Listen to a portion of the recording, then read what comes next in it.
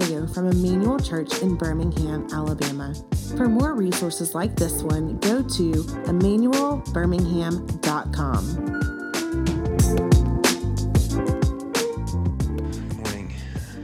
Our preaching text this morning is Acts chapter 4, verses 1 through 22. Acts chapter 4, verses 1 through 22. We're in week 3 of our sermon series, kind of unpacking our vision statement as a church. If you've missed any previous weeks, I encourage you to go back and listen to those. But that vision statement, just by way of reminders, that Emmanuel Church desires to be a diverse family of disciples living to make the real Jesus known in Birmingham and beyond. And this week, we're going to be unpacking that middle statement there, living to make the real Jesus known. And so, we're going to use Acts chapter 4 to guide us into that truth. So Acts chapter 4, verses 1 through 22. This is the word of the Lord. I'm jumping the gun. Listen, hear the word of the Lord. Sorry, hear the word of the Lord. It will be the word of the Lord. It is. Anyway, here we go. All right. Verse 1.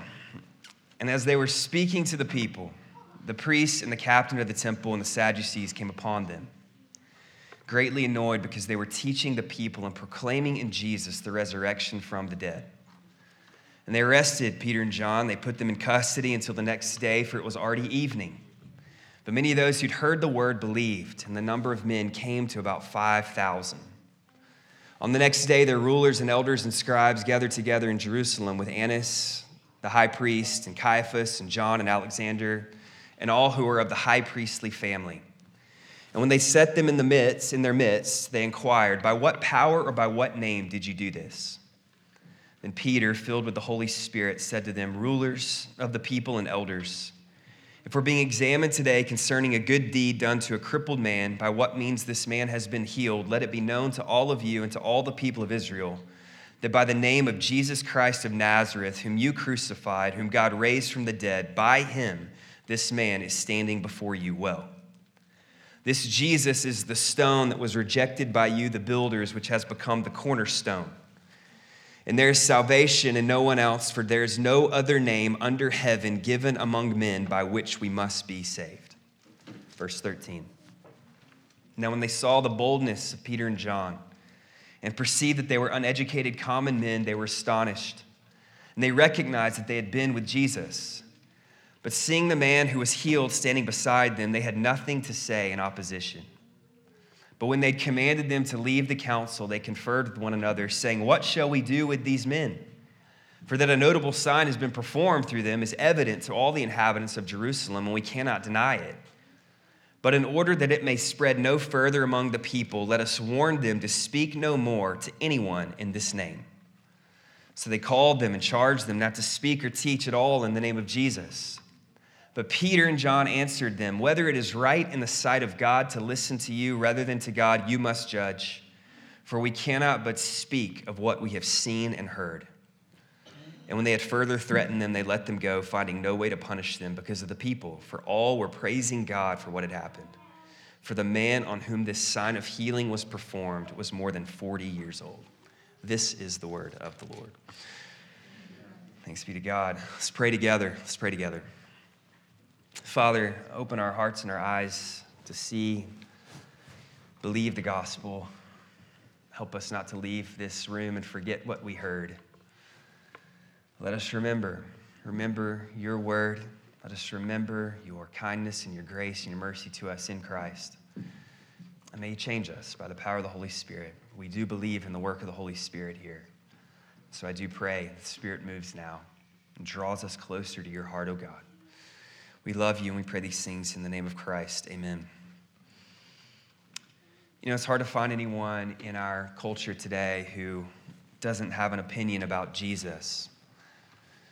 You know, it's almost like everybody wants to take a stab at that question from Matthew 16 that Jesus asked, who do you say that I am? It seems like everybody has their 2 cents on who they believe Jesus to be. You know, oftentimes these opinions of Jesus are reductionistic. You know, they focus more on those aspects of Jesus that we like, and they leave out those aspects of Jesus that don't sit as well with us from the Gospels. You know, some tend to reduce Jesus down to this good teacher. Some reduce him down to a good prophet. Some tend to reduce Jesus down to a wise sage or a cuddly teddy bear, or some tend to reduce Jesus down to simply a social justice warrior, a liberator of sorts. Some reduce Jesus down to a lunatic. Some reduce him down to a judgmental, temperamental, insecure cult leader. On and on the list could go. But oftentimes, many of us, we tend to Thomas Jeffersonize Jesus. What I mean by that is, Thomas Jefferson's famous for a lot of things, mostly because he was in Hamilton. But one of the things he's famous for is the Jefferson Bible. I'm not familiar with the Jefferson Bible, but Thomas Jefferson literally took a King James Bible and he cut out the miracles of Christ. He cut out the sayings that didn't sit well with him from Jesus, those that were too radical. He cut them all out, and then he pasted together what was left to create his own testament of Jesus. It's known as the Jefferson Bible. Now, none of us, and most people in our culture, are not literally cutting apart the Bible and piecing together the pieces that we like and creating our own testament, but we do tend to metaphorically do that in our minds and in our hearts. We create our own Jefferson Bibles, in a sense. But when we come to this portion of our vision statement for this morning, that we desire to make the real Jesus known, what's implicit in that statement is that there's a reality of something called a false Jesus, right? If we want to make the real Jesus known, we're assuming out there are false Jesuses. So if we want to make the real Jesus known, the Jesus of the Bible, the Jesus that is very much alive and real and working and moving among us today, then we need to know what the scriptures say about this Jesus. We need to learn of Jesus from his word. And in order for us to most effectively make the real Jesus known, we must possess affections for and be students for and of his word, the Bible. So as a people who delight in God's word, let us delight in Acts 4 this morning to teach us more about who this real Jesus is and how we make him known. So just to give you some context of where we land here in Acts chapter 4, in the previous chapter, Acts chapter 3, Peter and John, they're now filled with the Holy Spirit. They heal a guy. This man had been lame from birth. He'd been lame for 40 years. Verse 22 of our text for this morning tells us. And he asked Peter and John for money. And I love the response from Peter in chapter 3. He says, I have no silver and gold, but what I do have, I give to you. In the name of Jesus Christ of Nazareth, rise and walk. You want to talk about the ultra one-liner, mic drop moments. It's I can't give any money, but hey, get up and walk. It's pretty incredible. It's pretty amazing. And the guy's healed. And Peter and John begin to explain to those who had witnessed this miracle that it happened because of Jesus. And in the middle of this preaching in Acts chapter 4, at the beginning, they get arrested. And this group of Jewish leaders that includes Sadducees, which ironically, they deny the resurrection. They ask Jesus a lot of questions about the resurrection. Anyway, they don't like what these guys are saying, Peter and John are saying, because they're teaching on the resurrection. So they have them arrested. Arrested by leaders who don't like the content of their message. They're thrown in jail overnight. And I love verse 4. It says, but many of those who heard the word believed, and the number of men came to about 5,000. The religious leaders, they put the spokespeople of God's word in chains. But as Paul writes in 2 Timothy 2:9, the word of God is not bound, right? They're in jail. People are still becoming Christians. It's amazing. And so what was 3,000 people at the end of Acts chapter 2, 3,000 men at the end of Acts chapter 2, has now become 5,000 men, not counting women and children, by the end or middle here of Acts chapter 4. Thousands of people trusting in Christ for their salvation. The next day, the entire Jewish ruling council is convened. It's called the Sanhedrin sometimes in the scriptures. And they bring Peter and John to stand before them and give an account of, quote, what they say, what is this power or name that you're working these miracles in? And it's an interesting scene. It's almost the exact same scene of this sham trial of Jesus, right? Sanhedrin, Caiaphas, Annas, they're all there just as they were with Christ at his trial. And these entities and names that are associated with Christ are now putting two more guys on trial for following Christ, for preaching Christ. And then Peter, filled with the Holy Spirit in verse 8, begins to unpack for them the content and the source of their miracle-working power. These uneducated Galilean fishermen, they look at these educated, powerful forces in the Roman and Jewish world, and they boldly and courageously make the real Jesus known. These leaders are astonished. In verse 13, they ask them to leave the council chamber so they can talk a little bit about what they're going to do. And they can't deny the miracle, and they say as much in verse 16. And even in verse 14, it looks like the guy who'd been healed is actually with them in the council chamber, so they're looking at the guy who'd just been healed. They can't deny what had happened. So they warn them not to speak anymore, to which Peter and John basically say, yeah, we're not going to do that. We're not going to listen to you. And they send these guys out, Peter and John, finding no way to punish them. And there are three questions from this text that we're going to unpack this morning. And the first question is this: who is the real Jesus? Who is the real Jesus? So let's start by looking at Peter's monologue a little more in detail, starting in verse 8. Now, keep in mind before we read this, what Peter gives here is not an exhaustive description of Jesus, but it's a sufficient description of Jesus. You read through the Gospels, there are a lot more things about Christ that Peter does not cover here. But for his purposes and our purposes this morning, it's like Paul in 1 Corinthians 15 when he says, of the first things of importance I delivered to you. And then he lists like three things, all right? There's a lot more Paul preached on, but these are the things of first importance, right? Of first importance when it comes to Christ. It's kind of the same thing here. Sufficient, not exhaustive, all right? So let's keep that in mind as we read. So who is the real Jesus? First, Jesus was a real human being. He was a real human being. Look at verse 8. Rulers of the people and elders, if we are being examined today concerning a good deed done to a crippled man, by what means this man has been healed, let it be known to all of you and to all the people of Israel that by the name of Jesus Christ of Nazareth. Let's stop right there for just a second. It may feel like a no-brainer that Jesus was a real human being. I mean, you're like, yeah, I know. But he was fully a man. He had a real name. He was from a real town, built from brick and dirt and sand. He was born into a real physical body. He was knit together in a real physical womb. He had a real physical brain, or whatever, that learned real historical facts about the world. He had real physical brothers and sisters. He ate and drank real physical bread and wine. He cried real tears, bellowed real laughs, felt real emotions, and poured out real blood. He was a real human being. Now, sometimes as believers, or at least for myself, I find it not too difficult to believe that Jesus is the Son of God on the back end of salvation, to believe that he rose from the dead, that he worked miracles, that he accomplished my salvation, our salvation, that he sits now at the right hand of the Lord. Sometimes on the back end of believing in Christ, those things tend to be easier to believe than the fact that Jesus was a real physical human being, right? He's made like us in every respect, yet without sin. It's hard for me sometimes to believe that he's the Son of God. But it's eternally crucial and important to believe that he was a real man. Now, if Jesus were not made like us in every respect to our humanity, yet without sin, he could not truly be our high priest. He could not be our representative. He could not be our substitute.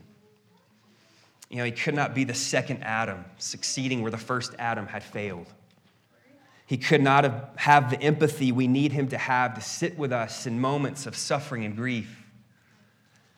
Becoming fully human, he's able to comfort us to the uttermost through the Spirit, for he himself has felt our pain. He himself has shared our sorrows. He's experienced our grief.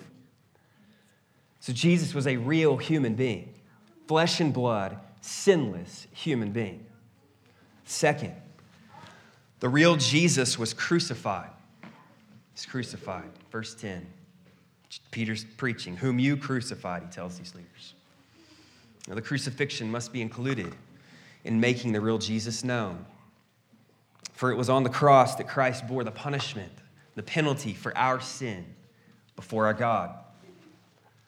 If we seek to make the real Jesus known, substitution must be present in our message.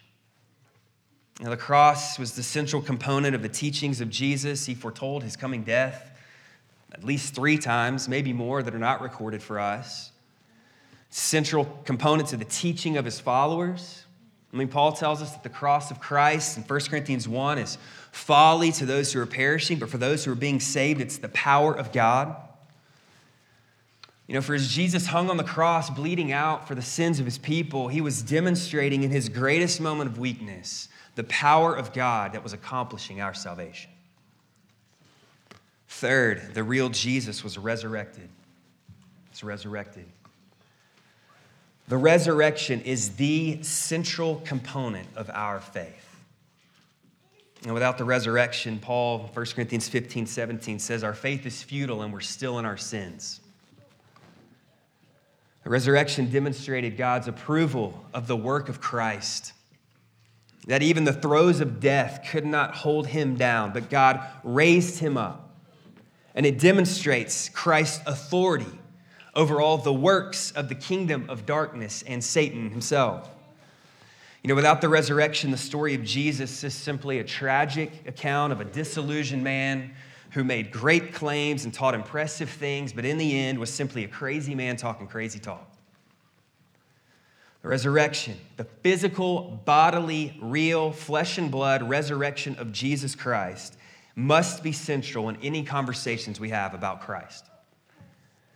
If the resurrection is a sham, our faith is a sham, our preaching is pointless, we have no hope of resurrection ourselves, Jesus was a liar, our faith is worthless, we're still in our sins, anyone who's died ever in Christ before is in hell, and so let us eat and drink, for tomorrow we die.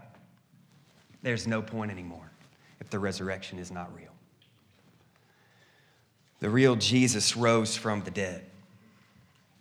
And in making known the real Jesus, we must proclaim this truth.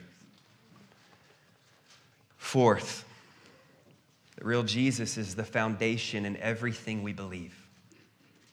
And he's the cornerstone. To quote Psalm 118, which Peter quotes here in verse 11. He's the foundation in 2 ways. He's the only source of our physical hope in life. This account of Acts 3 and 4 of the power in the name of Jesus, it shows that physical miracles still happen, that people can and are still literally healed by Jesus, right? He's our physical hope in this life. But secondly, he's also the source of our spiritual hope in eternity. Verse 12, famous verse, there is salvation in no one else, for there's no other name under heaven given among men by which we must be saved. Jesus is not one of many ways to find God. Let's get that postmodern thought out of our minds. He's not one of many ways, like God's on this apex of a mountain and all these ways lead up to him. That's not what the Bible teaches. It rather teaches that if we're going to make the real Jesus known, we need to make known the exclusivity of the claims of Christ. That he is the only way to God, to know God. Now, I've said this before and I'll say it again. Jesus is the most inclusive yet exclusive person that has ever lived. He's inclusive in that all are welcome and invited to find salvation in him. The wall of hostility has been broken down, right, between Jew and Gentile, Ephesians chapter 2. And at the same time, the way of salvation to God is exclusive. It's one way. Through faith in the redemptive work of God in Jesus Christ, in that way only.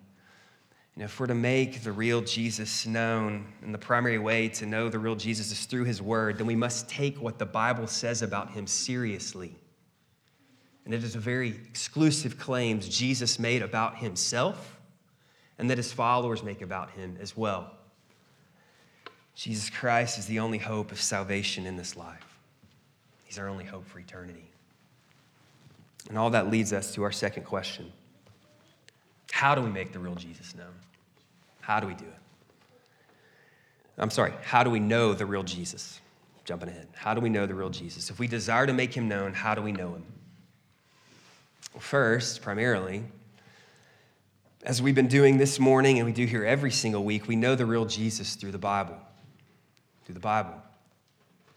Peter quotes here from Psalm 118, I mentioned to undergird his claims about Christ. He's quoting the Bible to undergird who Jesus is. And so we must also let the Bible undergird our claims about who Jesus is. I'm a big fan of letting the Bible speak for itself. I think it was Spurgeon. Eric can correct me later if I'm wrong, but I think it was Spurgeon who was the one that said the Bible is like a lion. You don't defend a lion, you just let it loose and it defends itself, right? I think I love just letting the Bible speak, letting the Bible dictate what we do. And so what does the Bible claim to be itself? Not what do I say about the Bible, what does the Bible claim of itself? What does it say about its own existence? Now think about 2 Timothy 3:16 and 17, that the Bible is breathed out by God, right? It's literally the breath of God that we have here. The Bible claims to be directly from the mouth of God, and if God never lies and his word never fails, then we must believe the Bible never lies and the Bible never fails, right? Matthew 24:35, Jesus said, heaven and earth will pass away, but my words will never pass away. So if God is eternal, if he's everlasting, no beginning and no end, then his word also possesses this eternal quality as well, right? His word is just as much true and existent and authoritative now as it was 2,000 years ago when it was written. Oftentimes we read the Bible, something that causes our modern cultural sensibilities to kind of bristle or take a step back a little bit. The problem is not with the scriptures, the problem's with us. It's with us. The response of so many is to rewrite or exclude, to Jeffersonize, again, the scriptures, to fit our own desires, what we want it to be. But as Emmanuel Church, we need to bring ourselves in submission under the word, not standing over it as judge. We're in submission to it, for it is the very word of the Lord, breathed out by him, unchanging, authoritative, crucial for our existence as a body and our existence as believers. So we learn of the real Jesus in the Bible in two ways, kind of subpoints to that question. One, we study the Bible individually. We must daily feast on the words of God in the scriptures. If man does not live on bread alone, which Jesus quotes to Satan when he's being tempted in Matthew 4. It's a quotation from Deuteronomy. If man does not live on bread alone, but on the very word that comes from the mouth of God, then we as Christ followers should see feasting on the Bible as even more important than physical nourishment.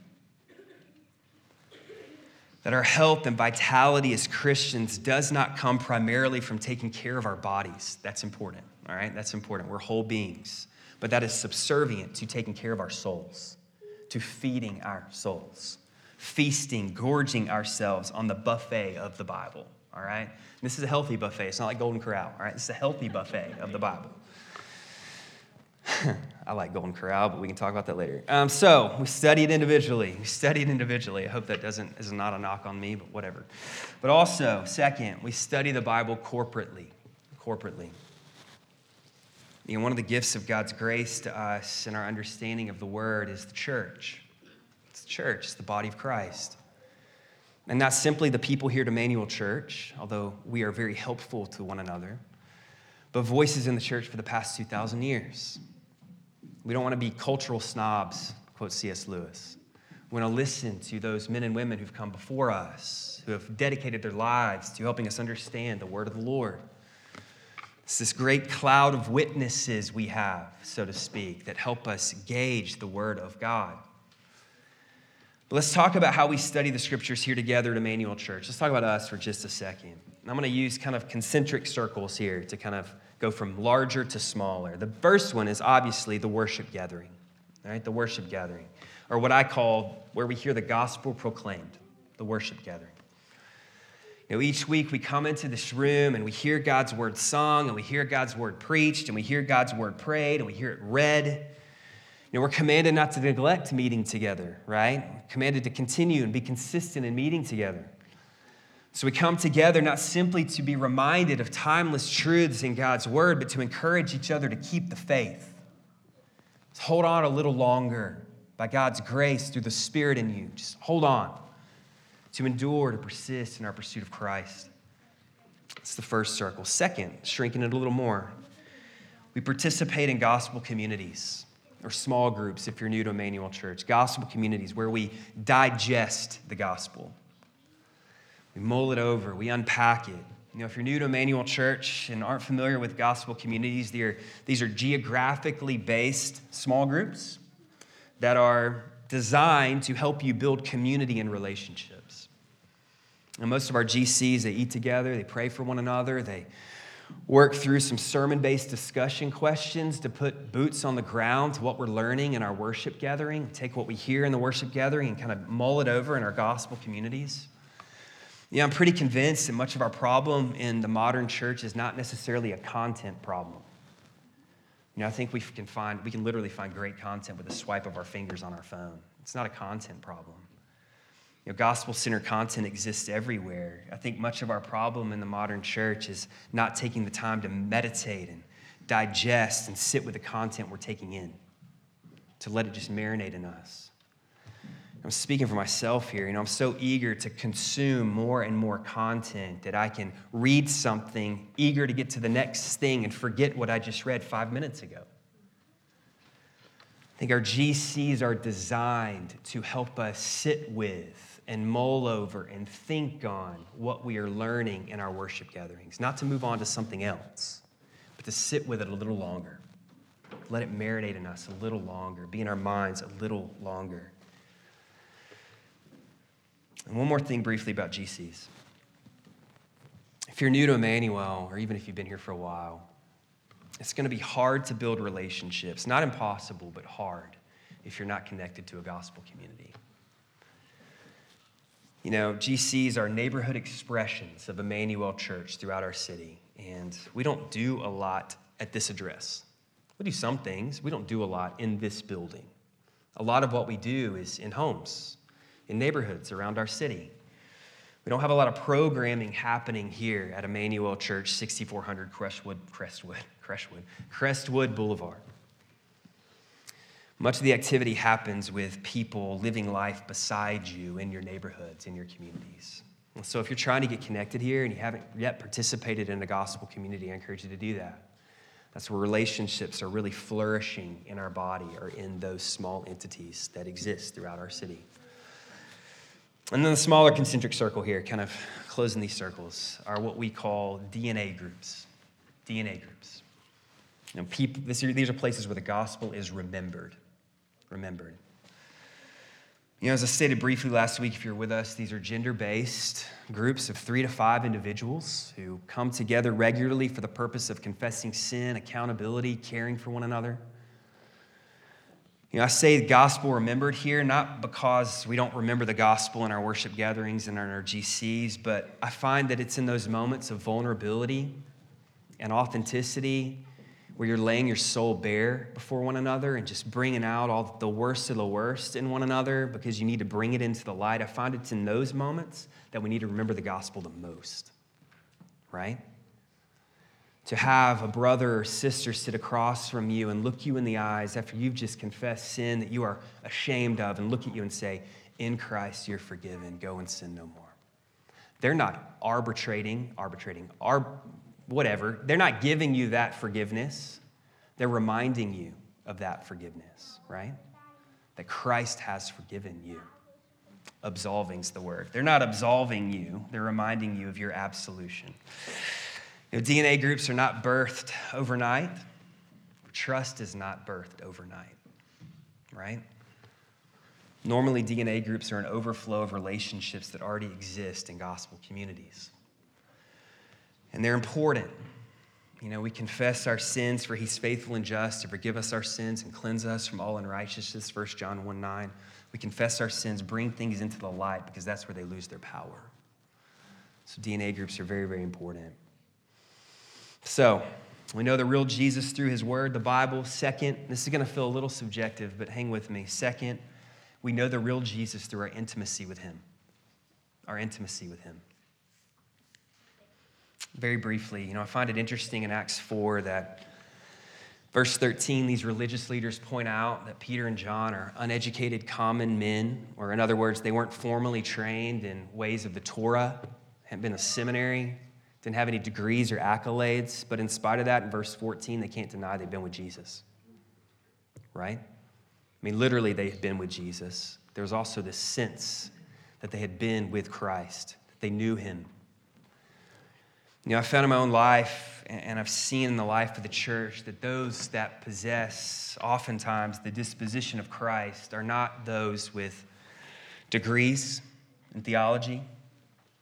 They're not those who spent years at the academy poring over tomes, old writings from Puritans or Reformers or church fathers. But oftentimes, those I've encountered who truly embody what it means to love and follow Jesus are those who faithfully, morning after morning, day after day, crack open their Bibles and humbly ask the Lord to teach them about himself. They take what he says, they meditate upon what he says, and then they live out what he says. Degrees and knowledge do not translate into intimacy.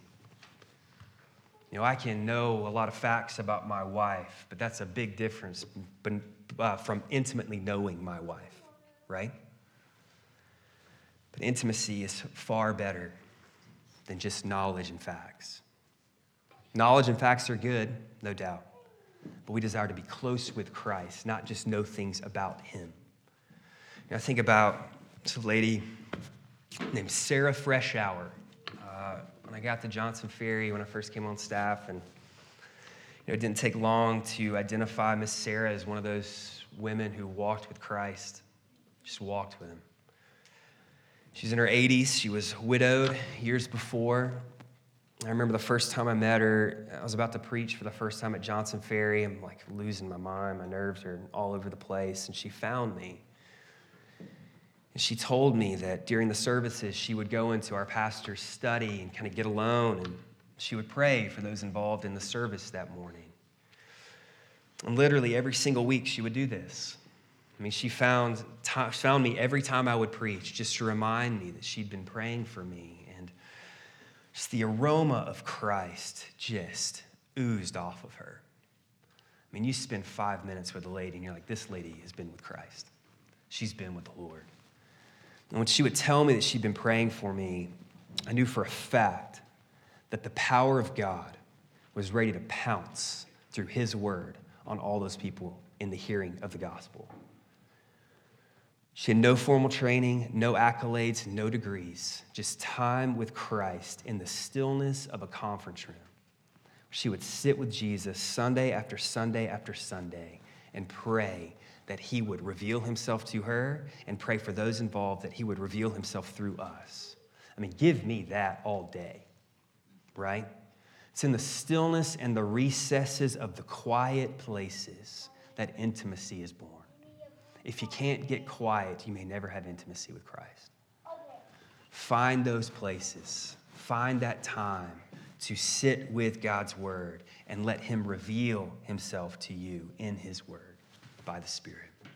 I could spend more talking about that, but I don't have time. And then our last question here. What does it mean to make the real Jesus known? What does it mean to make the real Jesus known? First, 4 things. First, making Jesus known involves using our mouths. And that may sound really self-explanatory, but there's a saying out there, and it's attributed to St. Francis of Assisi. I don't know if he actually said it, but it says, preach the gospel, and if necessary, use words, right? I mean, you've probably heard that before. And I get the sentiment, all right? I get it. Live an exemplary, Christ-exalting life, and then if you have to, when people notice your life, explain to them that, I know Jesus, that's why I'm different. And I get that, but how often is that saying used as a reason not to share the gospel? As a reason to hide behind my fear, just waiting for people to approach me so that I don't have to approach them. I found that if those times where I'm like, I'll just live differently, and if anybody approaches me, then I'll mention Christ, I find that tactic doesn't work too well for me because nobody ever approaches me. They don't. And we don't see this tactic in the Bible, particularly in our verses for today. And look at verse 4. It takes hearing to believe, right? And Peter and John had literally just healed a guy. I mean, if there's not a preach the gospel if necessary, use words moment, healing a guy would be that, right? Guy's standing right there. But it's not until these witnesses hear the gospel explained that they believe. They believe. Verse 17, Peter and John boldly declare that they cannot stop speaking of what they've seen and heard. Verse 20, the punishment is they're commanded not to speak about Christ, to talk about him, to preach about him. Making the real Jesus known involves using words. It involves our mouths. And then on the back end of that, second, making the real Jesus known takes courage. It takes courage. And we all feel the tinge of self-doubt and fear when we think about talking to others about Jesus. What if they ask me a question I don't know? What if they reject me? What if they think I'm a bigot or closed-minded or a fool? I get all of that. I felt those things on occasion as well. But it's in those moments where we see the Spirit of God working most actively in us, those places of weakness and of fear. I mean, Peter, literally a few months before Acts 4, he's denying he even knows Jesus before a servant girl as Jesus is about to be crucified on the cross. I mean, in that day and age, servant girls had literally no power at all. And yet he cowers in fear, not even claiming to know who Jesus is. And then here we have Peter and John now standing before the most powerful men in Judaism who recently had murdered their Lord, boldly and courageously making the real Jesus known.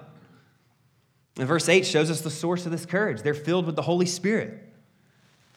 It's the Spirit of God that makes us brave. It's the Spirit of God that gives us courage.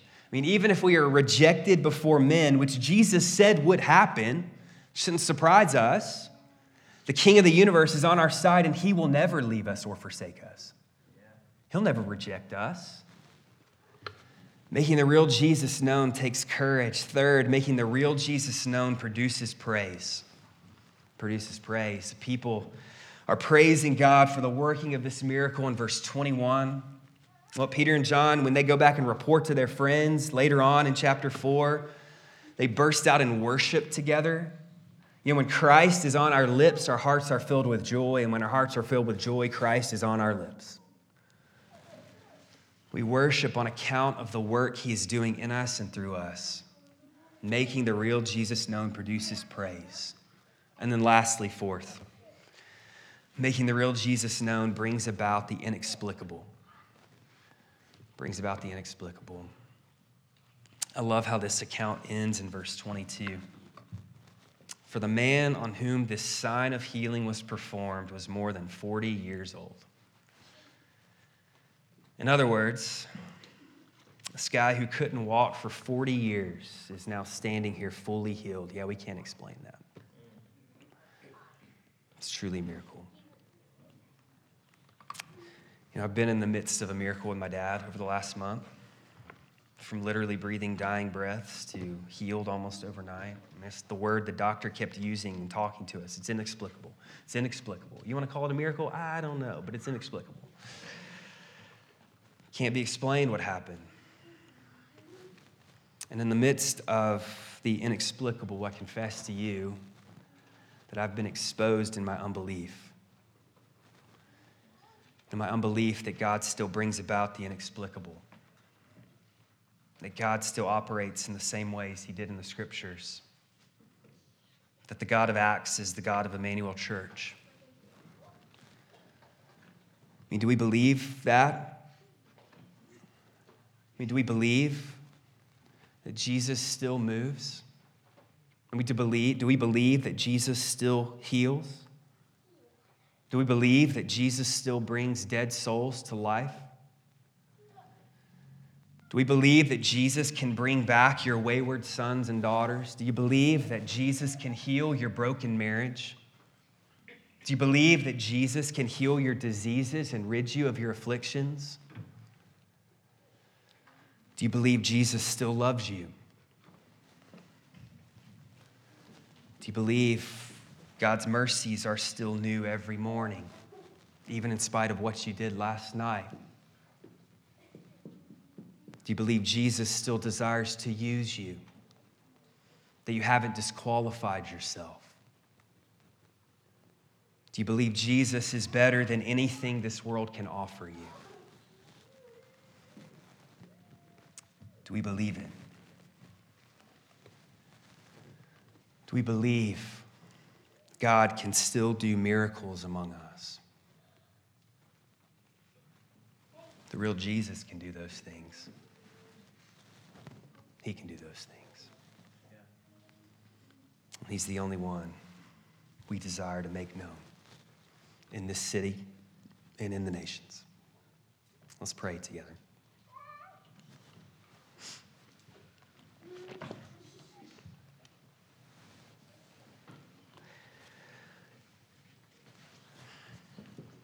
Father, we believe, help our unbelief. I pray that for myself. I pray that for us as a people. Do the inexplicable among us. I don't know what that is, but I want you to do it. I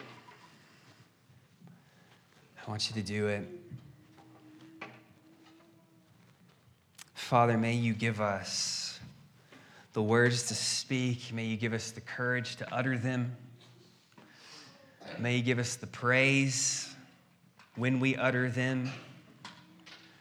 And may you do mighty works among us. Not for our glory, O God, not for our glory, but for yours, O Lord. We try so often to explain you, to put you in categories and boxes when you want to shatter those in so many ways. Forgive us for constraining you. Do something mighty among us. Bring restoration, bring reconciliation, restore, heal. Bring life to dead people. Bring people from the pit of sin and set them free by the power of your Spirit in Christ.